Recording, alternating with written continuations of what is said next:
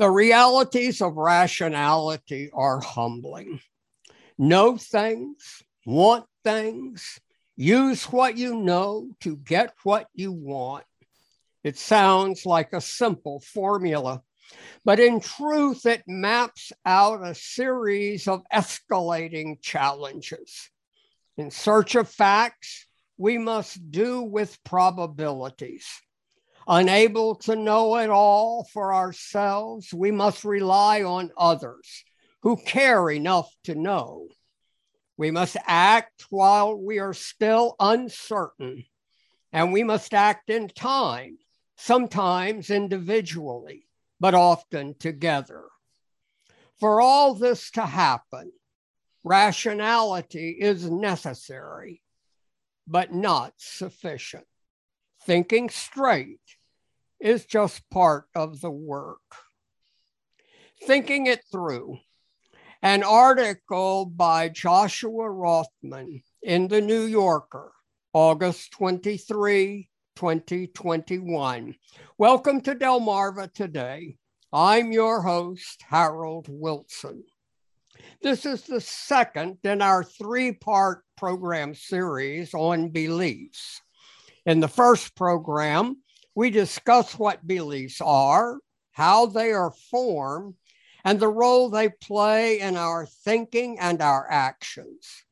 This morning, we're talking about how beliefs change and the role rationality plays in changing beliefs.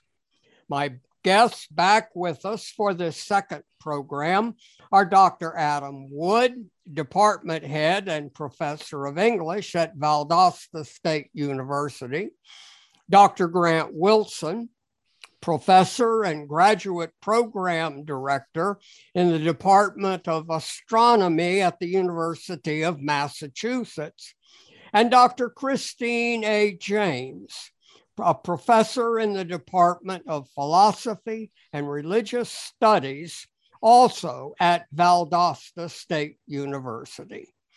In the spirit of full disclosure, Grant Wilson is my son.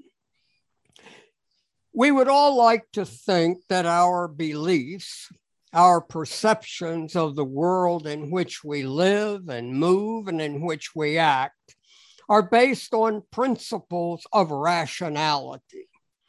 But according to Joshua Rothman in his New Yorker piece, the realities of rationality are difficult and not really enough. What other elements beyond rationality should we be considering? Grant, Adam, Christine, welcome back to Delmarva Today. Thank you. Hello. Thank you for having us. Thanks. Nice to be back. Rothman, in his article, mentions Bayesian reasoning as a particular way of thinking through problems. He says that Bayesian reasoning is an approach to statistics, but it can be used to interpret all sorts of new information. What is Bayesian reasoning, and how might it be applied to changing beliefs? Grant, let me turn to you to talk to us about the structures of science and scientific beliefs, how they have changed over the years.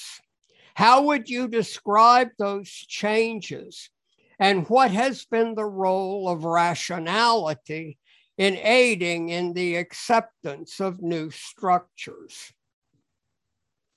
Well, thanks. That's a heavy question to start out a morning commute with, but let me give it a shot. So let me start with a definition, as we in academics often do. I just want to start with the idea of what science is, and at least as I think about it, what I teach my students at the university. So I have this definition I like. Science is the discipline of continuously building evidence-based and rational models of reality. And you can substitute in that just beliefs for models. We build beliefs, but we build a specific type of them because they're evidence-based, they're rational, and we continuously challenge them. And in fact, there's a whole sort of capitalism in academia built in on challenging older professors' beliefs and being the first to deconstruct a belief or a model and replace it with a new one. And so given that, I want to give you a second definition of science that I give my students, where I'll say that science is a structured conversation. It's a conversation that we have on a global scale now, which is much better than even just 20, 30 years ago. But it's a conversation that has rules, very strict rules in the formal sense, and even in informal conversation between scientists, there are rules that we abide by. And it's an ongoing conversation, one that will never end. So you asked, I think, how our beliefs or our models change in science, and they change all the time, sometimes very dramatically. And when the change is very dramatic, we call that a paradigm shift. And I should say that scientists are human. So during this conversation, when the beliefs change in a dramatic fashion, when we have a paradigm shift, it takes time and it takes effort. And just like the last time we talked, I can say people give up a part of themselves when the paradigm shifts. And there's certainly an emotional aspect to it, but it's a social change as much as it is an individual change. And I'll just give a quick example. We've known since the 1920s, when Edwin Hubble discovered that the universe was expanding, we've known that the universe is getting bigger day by day by day.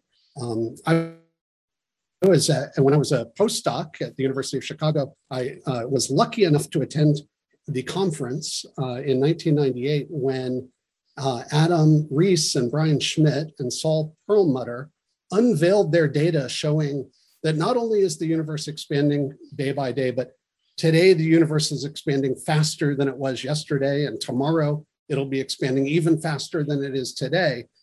And they laid this out and said, hey, look, our data from supernova show that the universe is accelerating in its expansion. And even though I was young, I was baked in enough to the idea of the standard model of the Big Bang Theory that, along with many people at the conference, I sort of went, well, that'll be intriguing if it's true. And, you know, we take these things with absolute incredulity, and it takes a while to bake in. And how does it bake in? It bakes in through the conversations, through writing formal academic papers about the subject, going to conferences, and just as much by going out to drinks after the conference and with your friends. What do you think about that result? And hashing it out in the way a lot of us change our beliefs over time. That said, science is bound, like I said, by these very formal rules by which we have these conversations. And so we make our way slowly. And I should emphasize, it is slowly, but it's also filled with humility, with the understanding that we can't all be experts. And I noticed in your quote, you said, from Joshua Rothman, you said, unable to know it all for ourselves, we must rely on others. And that social aspect where you can be aware that there's no possible way you could know enough about every subfield, even in what you're doing, to make absolutely certain decisions and pronouncements. That's where you get your humility that allows you, gives you the ability to change when change comes. How are people at accepting these scientific changes in the scientific community, Grant? Terrible, because we're human. You know, it really does take time. When you see a surprise in a paper, you know, we read papers every day, and new results that have been published, peer reviewed, and honestly, you're always looking for what's wrong in the paper. We take incredible skepticism not because we don't want change, but because you want to really try to understand it. And the hard parts are the subtleties are always where things can go wrong and lead you astray. So we're sort of professional skeptics in that sense. It takes a while, like I said, and it's a very social process for these changes to step in. You might think, if you think of scientists as portrayed in the media or being these cold rationalists, that you'd get the new input, you go, oh, I guess everything I believed is wrong, moving on, I wonder what I'll do tomorrow. But instead, no, you cling to those ideas and you go, all right, what's wrong with this new data? I remember thinking back at that conference at the University of Chicago, oh, I'm sure it's dust. They're misinterpreting the supernova data because they didn't understand the dust in the galaxies from which the supernovas originate. But that ended up not being correct, and that's okay. These are the kinds of challenges by which young people make their names in science and by which the field progresses. Well, let me ask another direct question. We've thrown around the word rationality, and I just give me a simple, and this, Adam, for you and Christine as well. Give me a short definition, if possible, of what you mean when you say rationality or something is rational. What do you mean? Well, when I teach philosophy of science, I try to give credence to the possibility that science behaves using certain rational guidelines. And when Thomas Kuhn was doing the structure of scientific revolutions, one of the things that he ended up having to make an addendum about when it was republished was the idea that he didn't really want to make science sound completely irrational. And then there's this interesting split within philosophy of science where you have some people who take Kuhn to the extreme and they say what this really means is that science is very irrational and very psychological. And then there's other people who talk about the idea of the political influences that go into scientific beliefs. So the fact that science is social is probably a part of its rationality and its strength, because you have to have other scientists replicating your results to be able to say that you've really proven something or that your model works. The other thing that you could say is that it's rational to think that a scientific model or belief system is rational if it is able to be unified with other beliefs. So if you have the idea of scientific unification, you want the theories that work with the other theories that are already out there. Here's the trick, though. There's always going to be examples in science and in science history where things did not go the way that they should have, and people ended up doing something for irrational reasons. One example would be the beginning of plate tectonics and the way in which we now understand things like the Ring of Fire and the connection between volcanoes and earthquake activity. That was something that was actually very unpopular when people first started to produce evidence of it. And part of it was because it was new, younger groups of scientists, and they were going against this accepted idea about what the crust of the earth was like and that it had to be stable. And so there's a kind of authority figure thing that sometimes messes up our rationality. You could also look at it in terms of broader politics. There was a controversy in the 1960s about polywater, the idea of heavy water. And the reason why it became so popular was because a number of Russian scientists thought that they had found evidence of polywater. It turned out that they really weren't cleaning up their equipment quite so well. So it wasn't really water that they were finding. It was sort of, other stuff that should have been cleaned out of the equipment.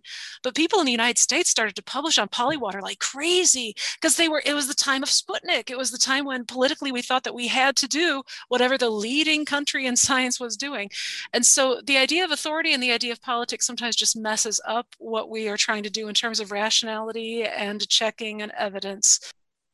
Adam? Yeah, I think that makes a lot of sense. And I think at least ideally, the idea of rationality is based in things that we can verify, right? Things that we can sort of locate in the material world, that we can establish that there are concrete facts connected to a particular belief, right? So again, you think about something like gravity, right? We can see evidence of gravity everywhere, right? The apple that falls from the tree, the pen that rolls off the desk, whatever it is. That we can verify the theory of gravity based on tangible material results, right? Where other types of belief that we may decide are not rational or less rational tend to be grounded in things that are unverifiable, right? Things that are grounded in an emotional response or perhaps even a spiritual response, right? We talked about this somewhat last time, but again, when we think about religious belief, is grounded in something that cannot be verified, right? You may say, well, I had this feeling, I felt like God spoke to me, or I felt like this was the case, but it is utterly unverifiable in that way. And so again, I think for me in that sort of sense, when I think of rational thought, it is grounded in a materiality, but it is also open to new information coming along, right? So when we think about sort of the Bayesian model, right, that it is predictive, but also is not definitive, right? That it allows itself to be altered based on new information. And that rationality does have, and this is what Grant was sort of hinting at, a skepticism that is ideally built into it, right? I believe this based on this evidence that I have seen or have discovered in the material world, but I am open to alterations of that based on new discoveries, new evidence, whatever it is. But that for me is a grounding of rationality, where again, less rational thinking refuses any sort of flexibility. I think of the psychologist Jonathan Barron, right, has these three sort of statements that I think are sort of interesting distinctions in terms of rational belief versus non-rational belief. I don't want to say irrational yet. But so, for example, rational belief thinks something like this: people should take into consideration evidence that goes against their belief, right? That is a rational thing to do. I disagree with that, but I need to consider that. It is more useful to pay attention to those who disagree with you than to pay attention to those who agree, right? Again, this sort of openness to skepticism, right? My evidence seems to suggest this, but you have some other evidence. Let me consider that. Less rational thought, perhaps, might believe in these things. Changing your mind is a sign of weakness, right? And so we think about dogma, right? No, I have these beliefs, and no matter what I've discovered, I will not change them. They may also think, less rational people may also think intuition is the best guide in making decisions, right? My feelings, are driving this. The third one is, it is important to persevere in your beliefs even when evidence is brought to bear against them. Right? That is in some ways the height of non-rational thinking, I believe. And so again, I think that Barron sort of sets up those distinctions really nicely in distinguishing between rational thinking and non-rational thinking. Well, Adam, you mentioned the term Bayesian reasoning, and Rothman mentions that in his article, as well as a particular way of thinking through problems that scientists use when they're dealing with issues. Grant, as a scientist, can you say something about this Bayesian methodology? What do you guys do when you're confronted with a scientific conundrum? Well, I got to say that Bayesian inference, this idea of using Bayes' theorem, and I'll come back and tell you who Bayes was in just a moment, is really taking revolutionary steps throughout the sciences nowadays. And for me, 20, 25 years ago, you barely ever heard about Bayes. And now you see it in almost every paper that comes out. So this is a methodology. It was actually developed by Thomas Bayes, who was a reverend and a mathematician way back in the early 1700s. And I'm going to use some of the language in a book on programming that I really like by Thomas Knuth and a number of others. But the idea that Bayes came up with is that if you quantify what you know, or at least what you knew yesterday, and then you get some new information, and you sort of multiply what you know in a funny sense by how likely it was that this new information would be produced by your belief system, then you'll get some measure of the plausibility of your belief system. Like, how plausible is it that what you believe is true? And what's profound about that Now, I'm sure everyone's taking notes and has their calculators up now. So that's right. They're writing on the steering wheel. Exactly. Exactly. So what's profound about this is that the part that you took when I said what you knew before, that has a name in Bayesian inference. It's called the prior. And what you can do is every time you bring in some new data, you calculate a new prior. You build that new data right, or the plausibility that comes from that new data right into your new prior. And then you get to apply that tomorrow to the next data you happen to bring in. So let me try to illustrate this with a very non-mathematical example, but one that's very clear. So I have my own belief system about how the universe works beyond astronomy and through the spiritual and everything. And I'll let the cat out of the bag. I'm a pure atheist.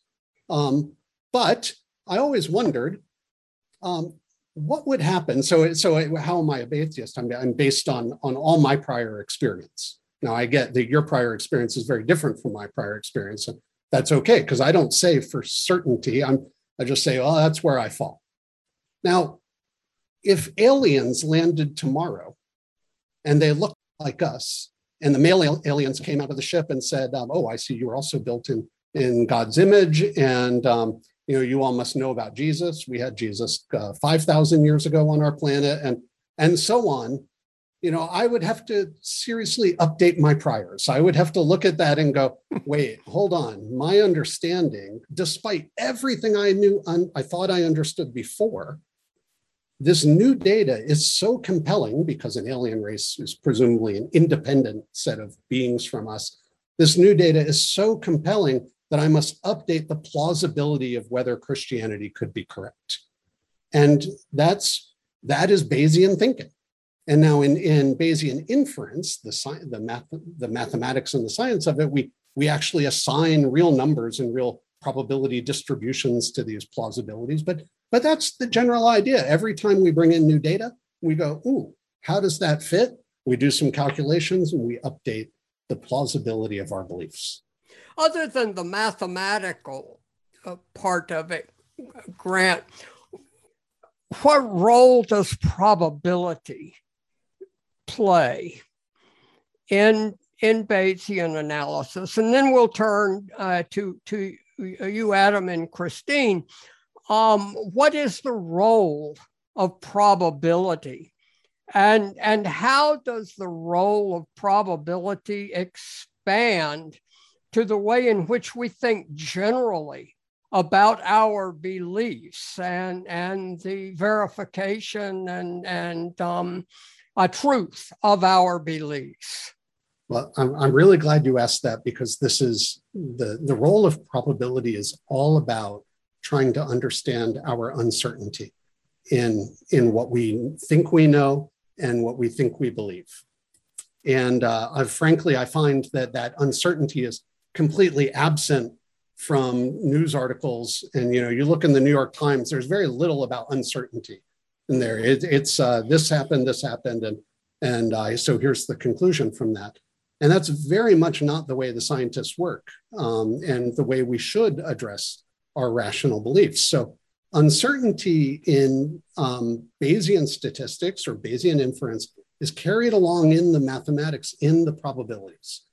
And so it doesn't make any sense anymore to say something without also assessing your confidence or your uncertainty in what you're claiming. And it's funny because data that we collect has uncertainty on it, especially in astronomy.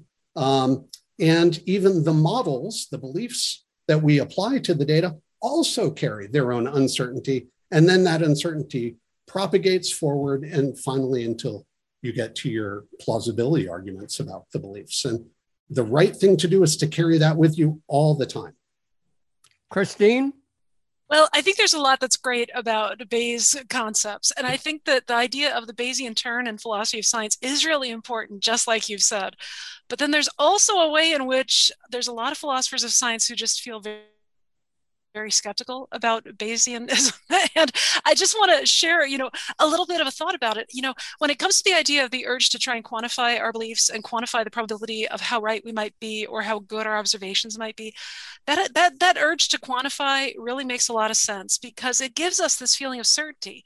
And I think that when it comes to specifically the so-called hard sciences of physics, chemistry, biology, there's a lot of ways in which that is very helpful. And it's the kind of thing that makes the scientist be very honest and self-reflective, which is great. But then on the other hand, when it comes to certain human sciences, political ideas, economic ideas, trying to make predictions about how people will behave, I think that Bayesianism is not quite fully what it needs to be, perhaps. I'm trying to find a way of making a criticism that's sort of polite. One of the classic examples when people are first studying Bayesian thinking is an example of somebody who is given a description of a person and then they have to try and extrapolate based on their belief system what job they think this person has. And they'll be told certain specific characteristics, like imagine a man and he is very shy and rather quiet, tends to shy away from socializing with people, but he's also a very orderly and tidy person, and he really likes to keep things in a neat order. Do you think it's more likely that he is a librarian or a farmer? It's one of those examples where you're supposed to go through this sort of probabilistic analysis of what you think might be likely characteristics for farmers and for librarians. What they say a lot of people will sort of say right away is that this person must be a librarian.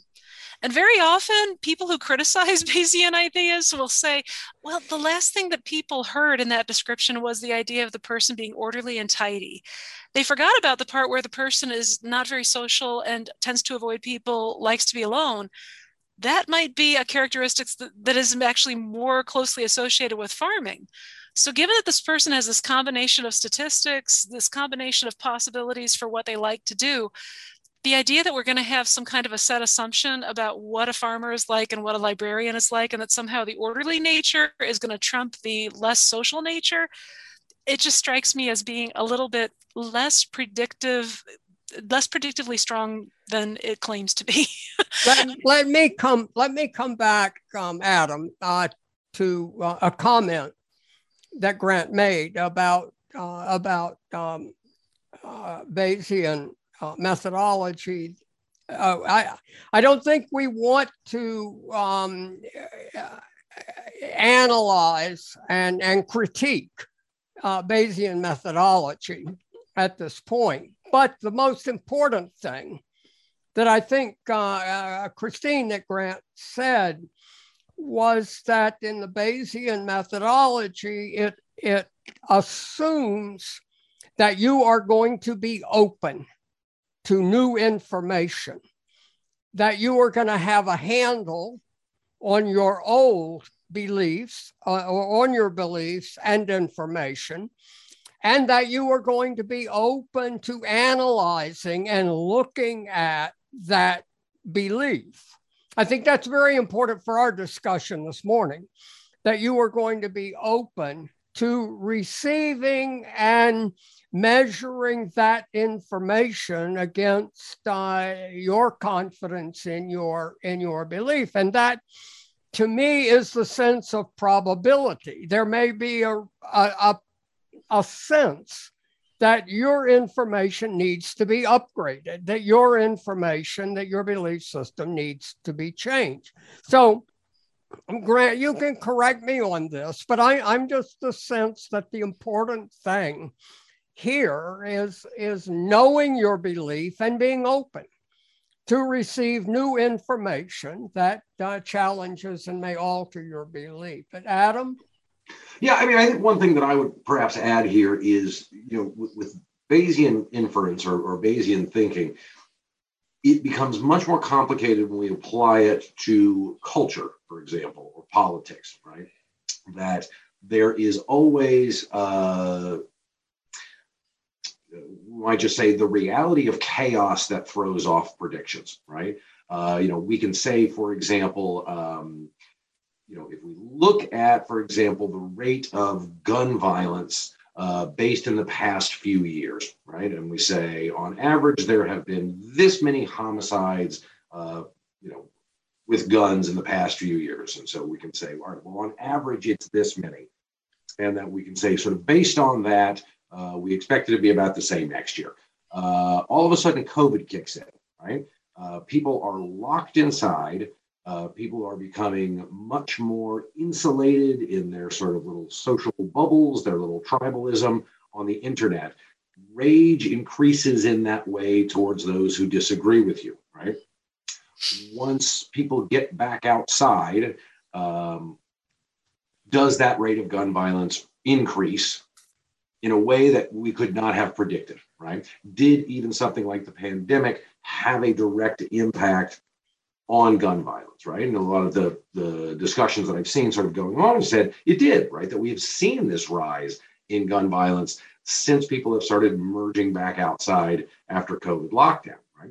You could not have predicted that 2 years ago, right? Before we were even aware of COVID, that would not have factored into the thinking, right? And so that there is always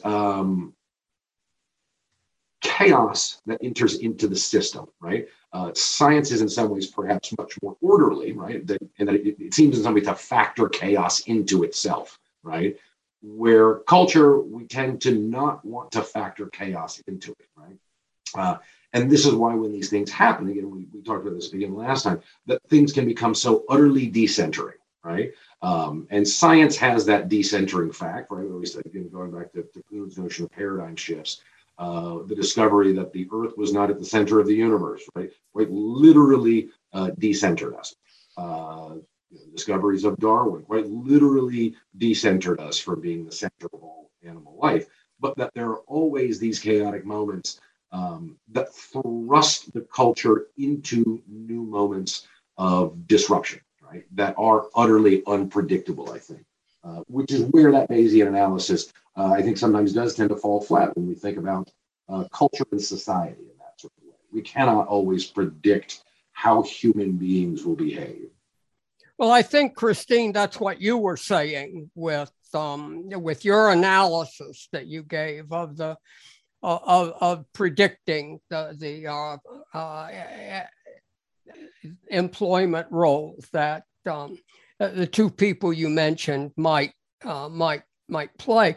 There was another aspect of rationality that Rothman raises that I think is crucially important, and we're going to turn to irrational beliefs in a moment, but that was the fact that as human beings, we are unique in the sense that as far as we have demonstrated, we have the ability to think about our thinking.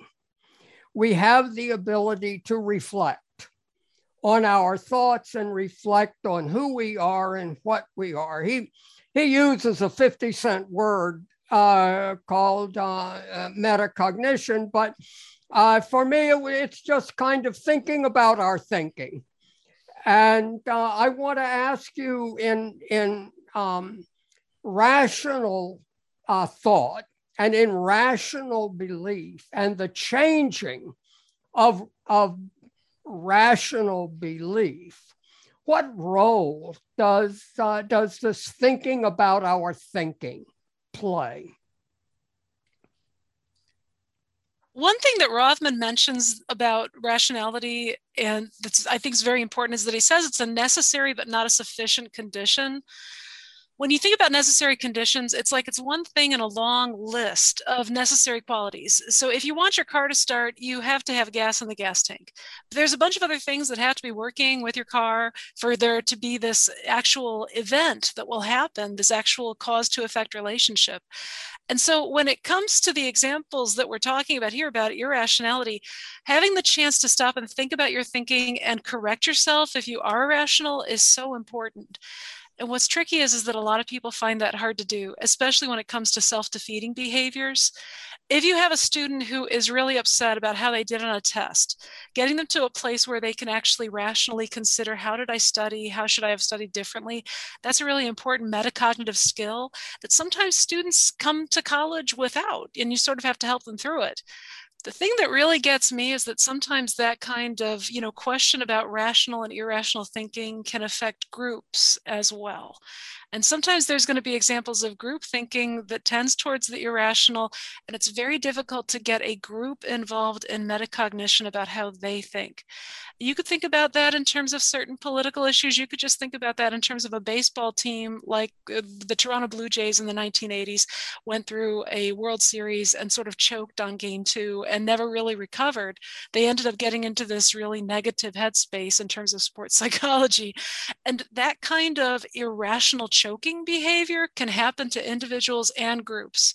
So being able to use rationality to do metacognition and thinking about how you're thinking well, how you're not thinking well, that's very important. It's kind of a Socratic emphasis. It's like Socratic wisdom, being able to admit when you don't know something and when you are not doing something properly. Well, let's shift gears. Follow up on that. No, Grant, go ahead. I think that's absolutely right. You can. Here's a neat trick I learned from Annie Duke, the World Series of Poker card champion. Annie is fantastic, and she was preaching to invite people into your uncertainty as a way to sort of get a metacognitive jump on them. And she said, she gave this example. She said, look, suppose I think stricter gun laws are really important for society. And if I'm going to say that to someone, I'm going to say, I think stricter gun laws really would help. And I think I'm about 80% confident that that's the case. And so she tries to quantify the degree of her certainty and, by taking 100 minus 80%, 20%, the degree of her uncertainty. And she said that does 3 things for her. It demonstrates to the person she's talking to that she's open-minded. It demonstrates to them that she's credible in her thinking because she's, thought enough to know, I'm about 80% on this. And it also invites the other person to engage in the conversation in order to say, well, I think you're wrong because, and rather than having the knee-jerk emotional reaction to it. Well, let's talk for a bit now about irrational beliefs. We've approached the issue of rational beliefs in a very rational way, and it's been a very rational discussion. But what are irrational beliefs? Is there such a thing as an irrational belief? Grant just mentioning poker made me think of it. There's another very famous poker player named Phil Hellmuth, who once famously declared, I would win every single hand if it weren't for luck, which in some ways, and I hadn't thought of this until Grant was mentioning sort of poker, but in some ways that is a fundamentally irrational belief, right? Is a belief that is so promoted by this guy's hubris, and sort of tossing off, well, if it weren't for luck, it's not luck, it's that cards are in random orders, right? It is that you cannot always read someone else, right? But that he has this utterly irrational belief that he is perfect at playing poker, and it's only some outside factor that occasionally throws it off, right? And so again, for me, an irrational belief, again, is always grounded in something a priori, something before the fact that has no basis in reality, right? That has no grounding, again, in materiality, in something verifiable. Again, we can think of that in some ways, is love itself an utterly irrational thing, right? We can say that we feel it, but you can't verify that it exists. Right? Say that we experience it, but you can't prove that it is a thing, right? Is that simply a term that we have put to biological or perhaps sexual responses to dress them up, to make them look nice, right? Is our desire for companionship and sexuality, for example, not quite enough for us to think that it's special? And so we invent this term called love and we put to it, right? That's a very bleak perspective, perhaps. Explain why I'm twice divorced, but at the same time, it is an utterly irrational notion, and yet we cling to it tenaciously. I want to just explore one thing that you said there, Adam, because the idea that we can't measure it is a little different from the idea that it's unmeasurable. So, for example, with love, and I know there's some people that this really creeps them out, but at some point we're going to be able to measure the physiological changes that people feel when they experience the euphoria of being in love or falling in love. And I don't think any of us would doubt that those exist, that there are biological signatures, that there are neurological signatures to someone in love. It's just that we don't have the ability to measure them yet because we haven't developed the technology. So I don't think love is irrational. I don't believe, I'll go, all right, I'm 85% on this side. I don't believe love is going to stay in the irrational category forever. But then certainly there are other kinds of beliefs where I think not only are they not verifiable through measurement, but they will never be verifiable through measurement because they're just wrong, like that the earth is flat. Although it is interesting, I remember speaking to a friend of mine a number of years ago who was a biologist who talked about how the way the body reacts to feeling in love is almost identical to the feeling of utterly hating something. Right? The blood boils in that sort of sense. The heart races. You can't speak. You begin to stutter. Your face will get flushed. All these sort of things are in that. The way that he sort of explained, we're biologically pretty much the same on either end of the spectrum. One, we talk about it being this wonderful, great feeling. The other one, we go, oh, that's a terrible feeling. Hopefully, the hate feeling fades faster than the love feeling. Hopefully, yes. I think it really is interesting when we have examples of beliefs that could be both irrational and rational at the same time. Research about people healing more quickly in the hospital if they have people praying for them. And they'll do double-blind studies where they don't tell the person someone else is praying for you. It turns out that in those kinds of situations, it seems like it's very irrational, but it does seem to have a real effect. And it's the kind of thing that can potentially be quantified. It's at least verifiable in principle, because at some point one would hope that we will figure out exactly what this amazing influence is that attitudes have on success rates of different kinds. So when it comes to this idea of, what metacognition and thinking about how you ought to think and what you can do, they'll talk about this in terms of teaching with having a growth mindset and trying to make sure that your students have the growth mindset where they don't react to a bad grade negatively. They react at it as an opportunity to challenge yourself and to learn in new ways and revise your studying technique. Those kinds of positive ideas, they feel really irrational to me, but it seems like there is some potential evidence for that actually being a beneficial concept for how to revise your plan of life. So what are we saying then about irrational beliefs? So are we saying that there's a probability that these beliefs, even though they are irrational, are in fact effective beliefs and have a value that goes beyond rationality? Like a placebo effect. Like it goes, exactly. Goes beyond the real evidence, but if you think it's helping you, then that's okay. I don't think we can include ivermectin in this placebo effect, though. Well, we're going to get to ivermectin in a minute. I'm gonna offer that as a little case study. But I wanted to ask you about Jeff Hawkins. In his book, 1,000 Brains, talks about false beliefs. And he talks about how false beliefs go viral as well. um, he says that false beliefs are based on false models of the world that we carry in our head, and that these false models are just models that believe something exists that does not really exist in the real world. Could you say something about false beliefs? Do you believe that there are false beliefs? Is Hawkins right? I think that the culture is full of false beliefs, and it's not. Let me just say it's not surprising. And I want to go back to something I said about 45 minutes ago.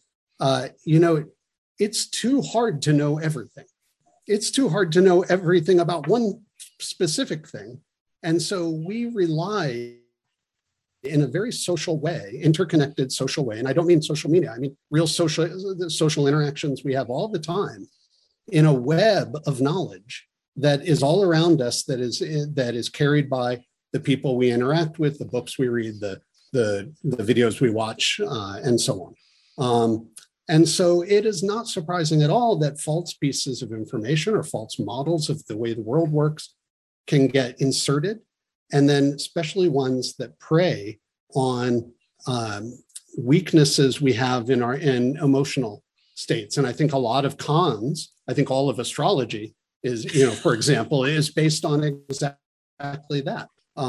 So it's not surprising to me that for me, the question is, how do you deconstruct those in people? And how do you reconstruct a world that is understandable, even though, everyone's busy?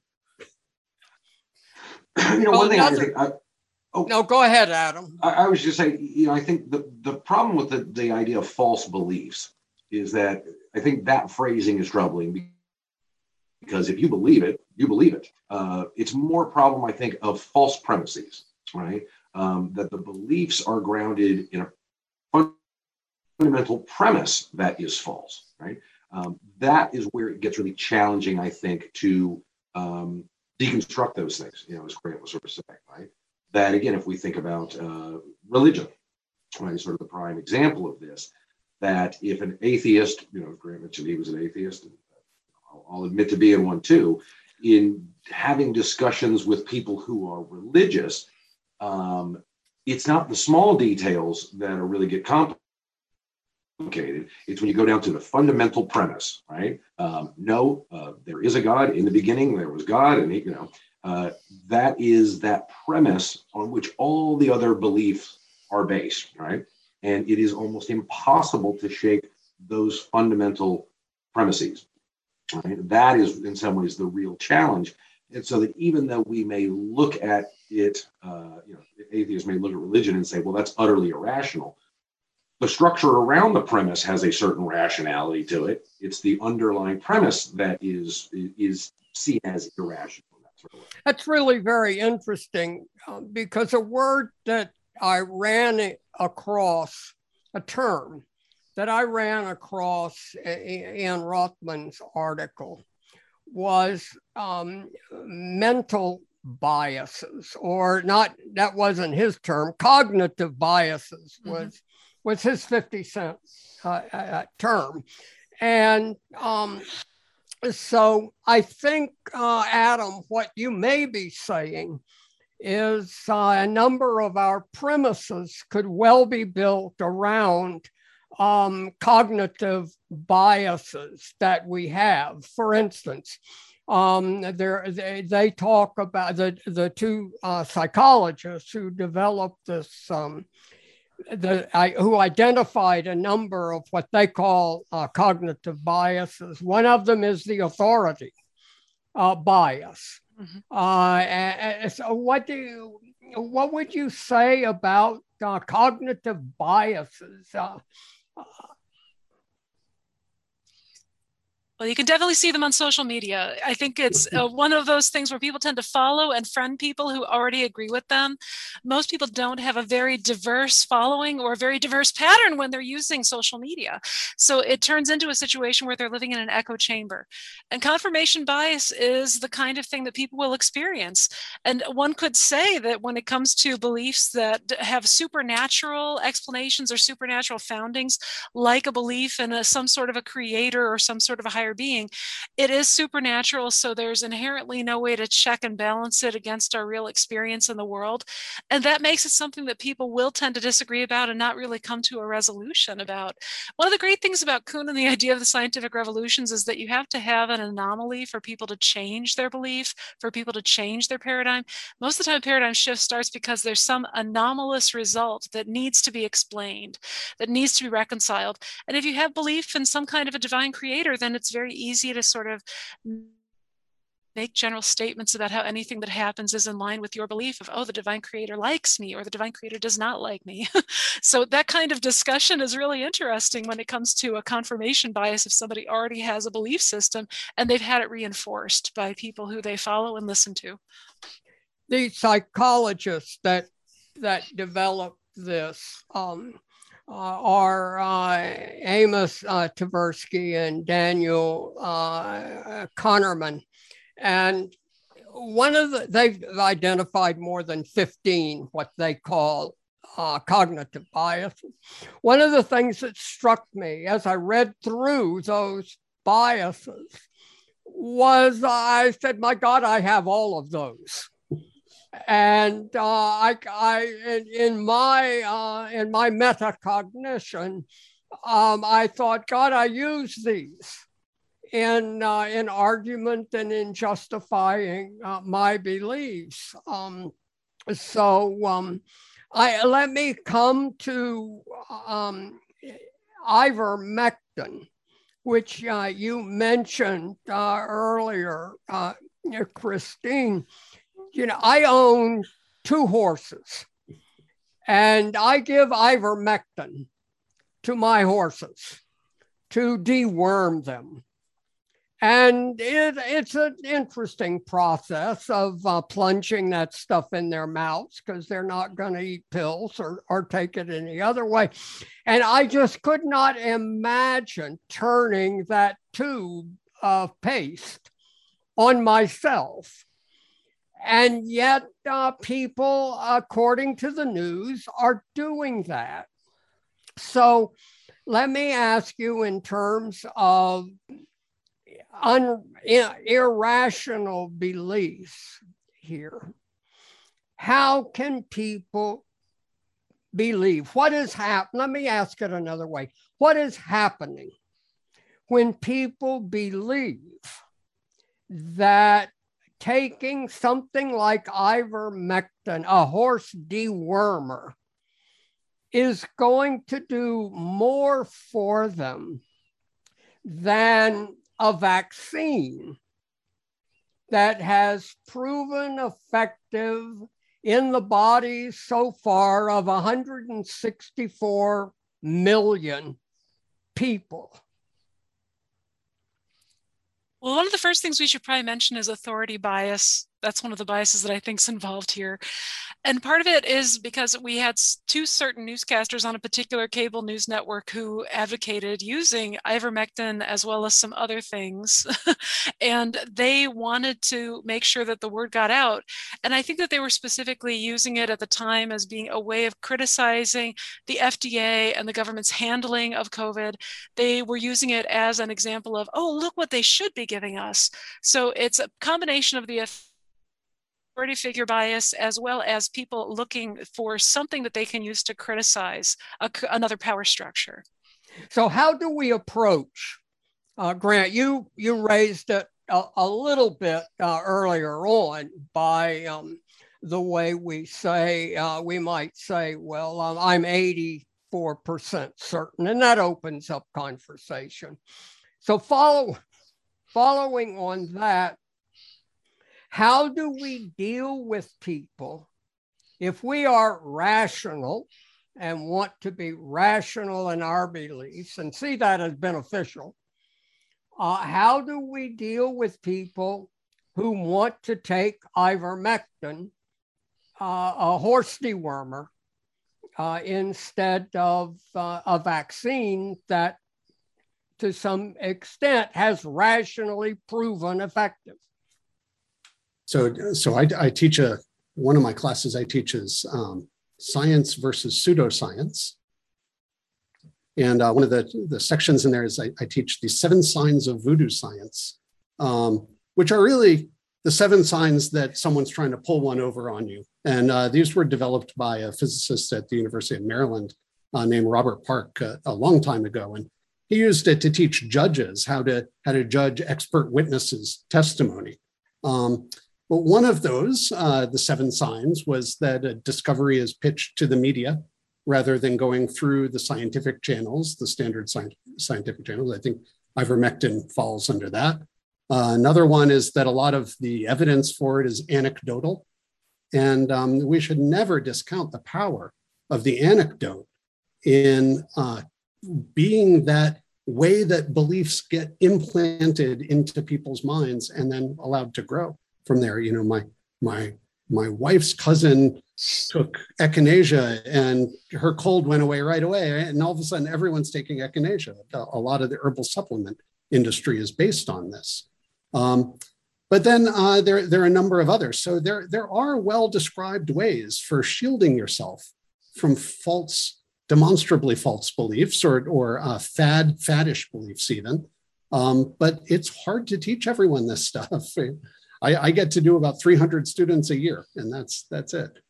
Well, and I think, Greg, sort of hint at something that one of the challenges that we're up against, and this may not be a right term, but it's sort of popped in my head, is what I might describe as oppositional bias, right? If I prefer Coca-Cola, but I see someone that I despise drinking Coca-Cola, I will stop drinking Coca-Cola and switch to Pepsi, even though I don't like it as much, just because I don't want to be associated with what that person I despise does, right? And so when we think about COVID vaccines, for example, right, individuals who tend to lean left have very much leaned into COVID vaccines, right? You just kind of look at basic data of who is getting the COVID vaccines. And that I think that there are those who despise people on the left and go, well, if they're taking it, it must be wrong. Therefore, I'm going to take this deworming pill or paste or whatever it is. That it's almost sort of the opposite of confirmation bias in some ways. That it's I will believe the opposite of what my enemy believes. Yeah, there's certainly a very strong institutional bias or bias against institutions these days. I'm sure we'll talk about this on the next podcast we do, but you know, the institutions have failed an enormous number of people for a very long time, and it's not surprising that there's big movements against the institution. It's sad though, because this is life and death, and here's a case where people could get themselves in real trouble. Yes. In the opening that I read, Rothman and Grant, you repeated this. It says that in search of facts, we must make do with probabilities. Unable to know it all for ourselves, we must rely on others who care enough to know. We must act while we are still uncertain. We must act in time, usually individually, but often together. For all of this to happen, rationality is necessary, but not sufficient. What else do we need? And you hit on a little bit of this. Rothman says mutual trust, mutual concern, shared commitment to reason, and to act is what he tells us. What else do we need in your understanding other than rationality now? Since no one else is saying anything, I will just throw in, I'm a big fan of the metacognition. People call it also mindfulness, self-reflection, and to try to understand where we're coming from before that thing comes out of our mouths that we sound so confident about. For all of us to slow down and try to think about what drives us is really important these days. Rothman actually says it's key to rational thought. Adam, Christine, and Grant, thank you for just a brilliant discussion. Next month, September 24, we'll present our third and final discussion on beliefs. What is the state of contemporary belief in the fields of politics, religion, and culture? Please be sure to join us. And thanks again to our guests, and thanks to you for listening. This is Delmarva Today. I'm your host, Harold Wilson.